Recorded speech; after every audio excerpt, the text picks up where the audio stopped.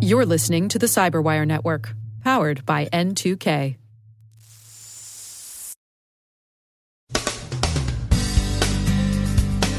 Hostinger resets passwords after a breach. Arcos finds that more than half the social media logins they investigated during the recent quarter were fraudulent. U.S. state governors seem likely to call on the National Guard to help with cyber incidents. A new phishing campaign is distributing the Quasar rat. A new ransomware strain, Nemty, is out in the wild. Has your Fortnite account been encrypted? Emsisoft can help. And who knew that hedge funds liked bananas?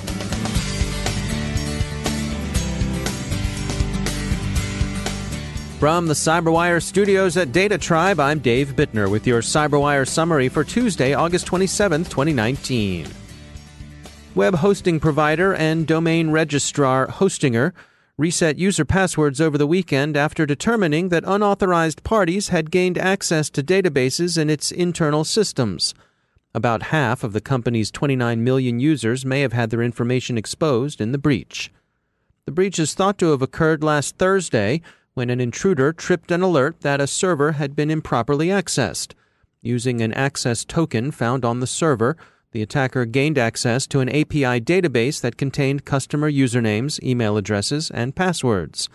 These were all hashed with SHA-1, which is good, but not nearly as it might have been since SHA-1 is vulnerable and has been deprecated.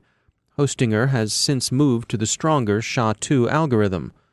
The company says no financial information was exposed, but the compromise is worrisome and customers were told to reset their credentials. It seems there's lots of fraud in social media.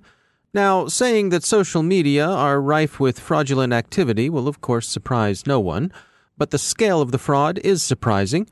Arcos Labs' fraud and abuse report for the third quarter claims that over half the logins they investigated were fraudulent. The company analyzed more than 1.2 billion logins in the financial services, e-commerce, travel, social media, gaming, and entertainment sectors to reach this conclusion. The national center of gravity for social media fraud also seems to have shifted, with the Philippines now the clear leader in the origination of such traffic. The U.S. is a distant second, with Russia, the U.K., and Indonesia as also RANs. Recent attacks on U.S. local governments suggest that one of the threats to expect during the 2020 elections will be ransomware. Reuters reports that CISA is working to help secure voter registration databases in particular against this form of attack. State Scoop sees the National Guard assuming a role in ransomware defense. U.S. Air Force General Joseph Lengyel, currently chief of the National Guard Bureau, said late last week that the recent incidents in Texas and Louisiana have amounted not exactly to a cyber hurricane, but to a major cyber storm. In both states, the governors called on the National Guard for help. He expects this to become more common, and as states and municipalities are hit by hacking, they're likely to call out the Guard. Cofense researchers have detected a sophisticated phishing campaign distributing the Quasar remote access Trojan. Quasar is a widely available commodity rat, but the campaign distributing it is not just some off-the-shelf crimeware. Cofense says the email vectors have proven unusually adept at evading detection and avoiding analysis. Bleeping Computer reports research by Vitaly Kremens that outlines a new strain of ransomware, Nemty. It appears to spread via remote desktop protocol. RDP would give an attacker more control over the attempt than the more commonplace email vector. Nemty is an odd duck in terms of some of its features. There are embedded references, for example, to Russian President Vladimir Putin, although it's unclear from the reports whether these are complimentary or derogatory. And the code checks for systems in Russia, Belarus, Kazakhstan, and Tajikistan, but apparently not to avoid infecting machines in those countries, as is so often the case. It's common practice these days for the baddies to encrypt their code, which can make it difficult for defenders to analyze and detect what they're up to. Carol Theriault spoke with some folks in the UK who are taking a novel approach. So meet Omar Yacoubi. He heads up a UK company named Barrick. Now, Barrack specializes in detecting encrypted traffic by using machine learning and behavioral analytics to analyze not the contents, I mean, it's encrypted, remember, but by looking at the metadata that is holding that encrypted content. Now, that sounds pretty neat. I asked Omar to come and chat with us about this technology and to help us understand how it can help us beat even the most privacy-aware bad guys at their own game. Omar, thanks so much for coming on the show. Now, it seems you and your guys at Barrack uncovered a sophisticated cyber attack targeting a major African headquartered financial institution. Now, what were the bad guys up to? Can you set the scene for us? Yeah, so the team, the scoring, we do what we call scoring engine. So we score every connection, encrypted connection, and the scoring engine in this case scored several connection as high. So the team went to take a look at those metadata and those connection coming out of the bank. We found that suspicious activity around certificate, around different information.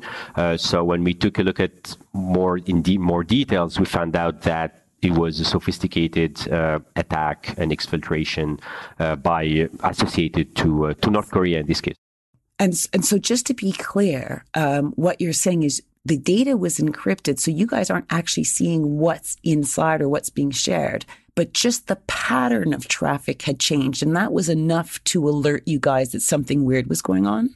Yes, so we don't see the data itself. We look at what we call the metadata related to the traffic. And by looking at those metadata, we've been able to spot abnormality within those metadata. So certificate informations contained a word NK, for example, that was associated to North Korea. The traffic was going to a country in Eastern Europe. The size of the packets were always the same. The cipher suit used and proposed and used were always the same. So all those combined together were raising flags as abnormal behavior within that financial institution.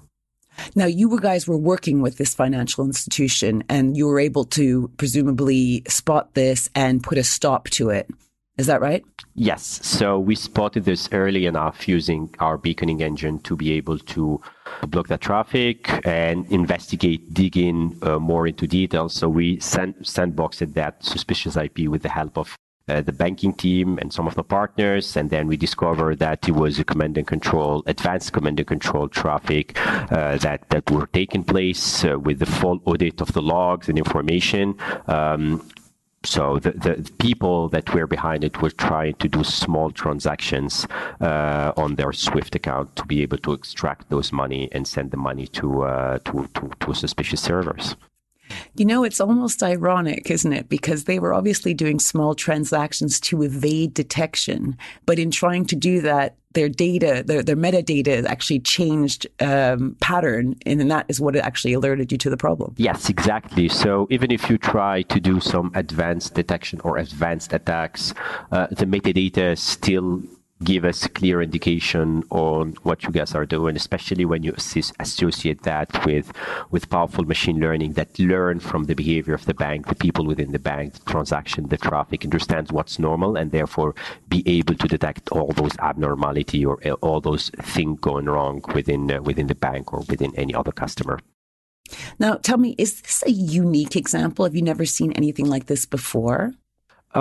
We never seen such an advanced type of attack before.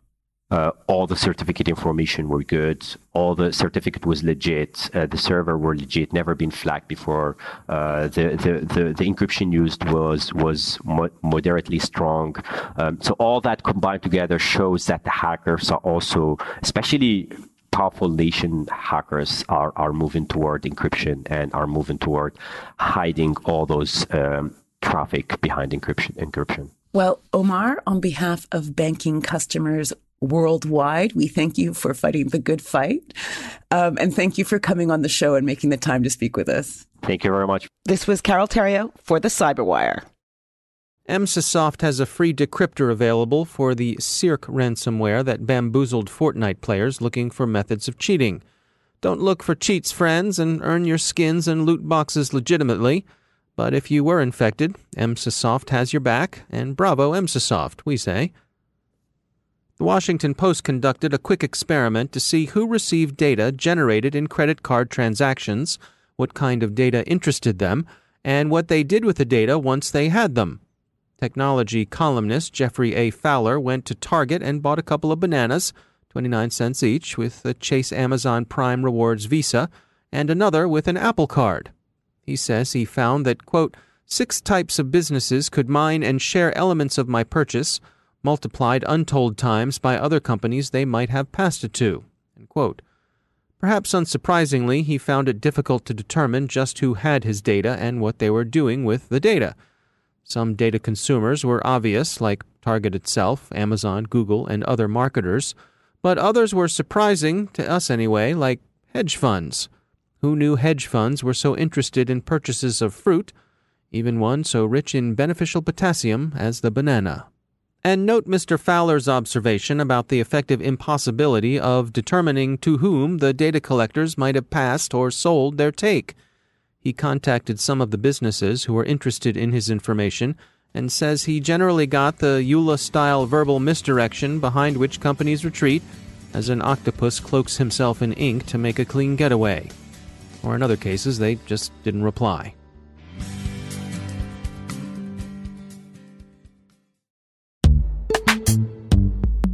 Every day, your IAM tech debt grows. Your multi-generational services struggle to work together.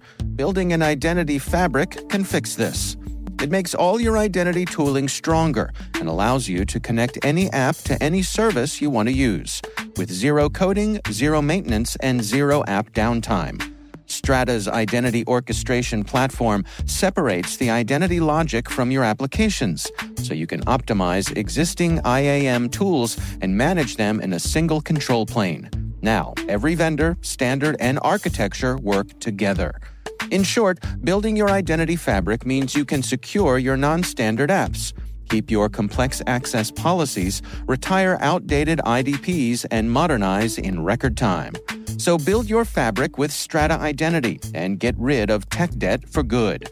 Visit strata.io/cyberwire, share your identity priorities, and receive a pair of AirPods Pro.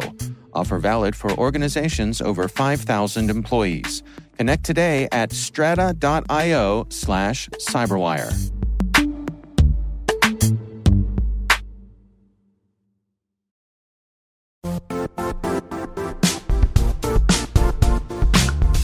The IT world used to be simpler. You only had to secure and manage environments that you controlled. Then came new technologies and new ways to work. Now, employees, apps, and networks are everywhere.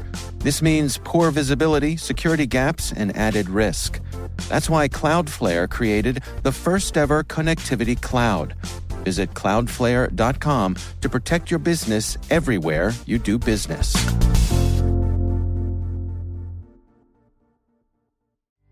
And joining me once again is David Dufour. He's the Vice President of Engineering and Cybersecurity at WebRoot. David, it's always great to have you back. I wanted to touch today on cybersecurity assessment, sort of taking stock and measuring where you are as an organization. I know you have some specific thoughts about this.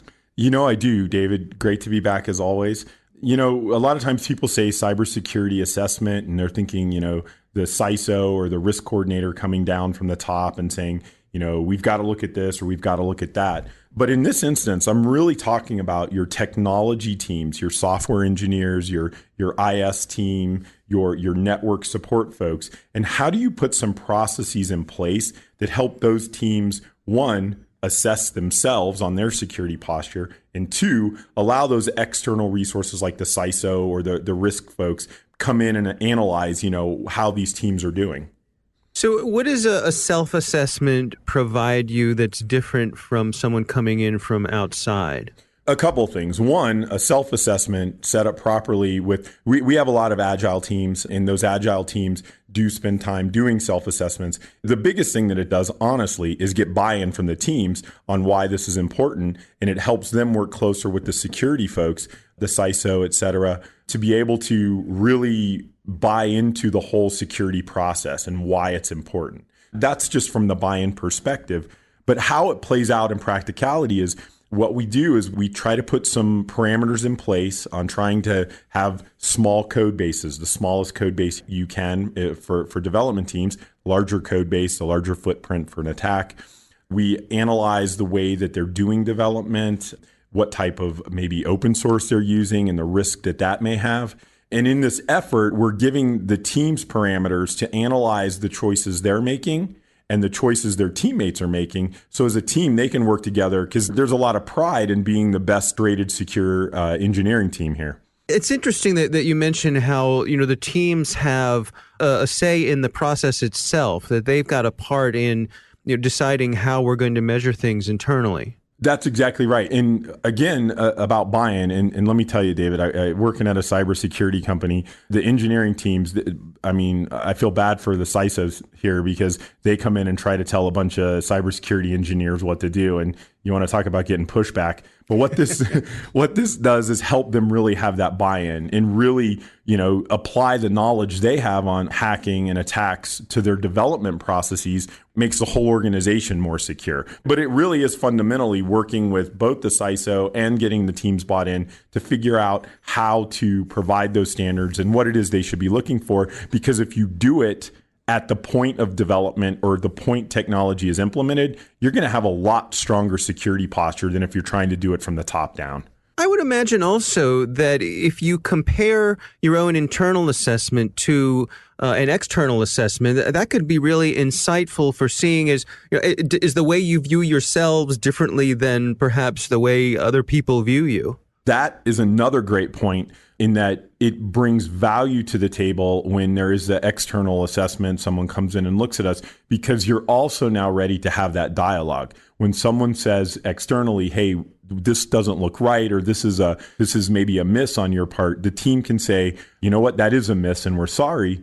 Or they can say, you know what, we've thought about that, and this is why we've made choices around that. And they can have a really good dialogue. To be honest, assessors like it because they now feel like they're working with someone that's really invested and that understands what they're trying to do. And you just end up with a better, more secure posture in your technology stack.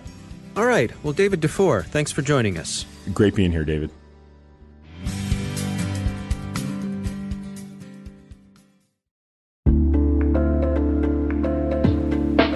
Are lengthy security reviews pulling attention away from your security program? With the largest network of trust centers, Vanta can help you streamline security reviews to win customer trust, save time, and close deals fast. Proactively demonstrate security by showcasing key resources like your SOC 2 or ISO 27001 and provide real-time evidence for passing controls. And when a security questionnaire is required, Vanta takes the first pass for you. Visit vanta.com/cyber to take a self-serve tour. That's vanta.com/cyber.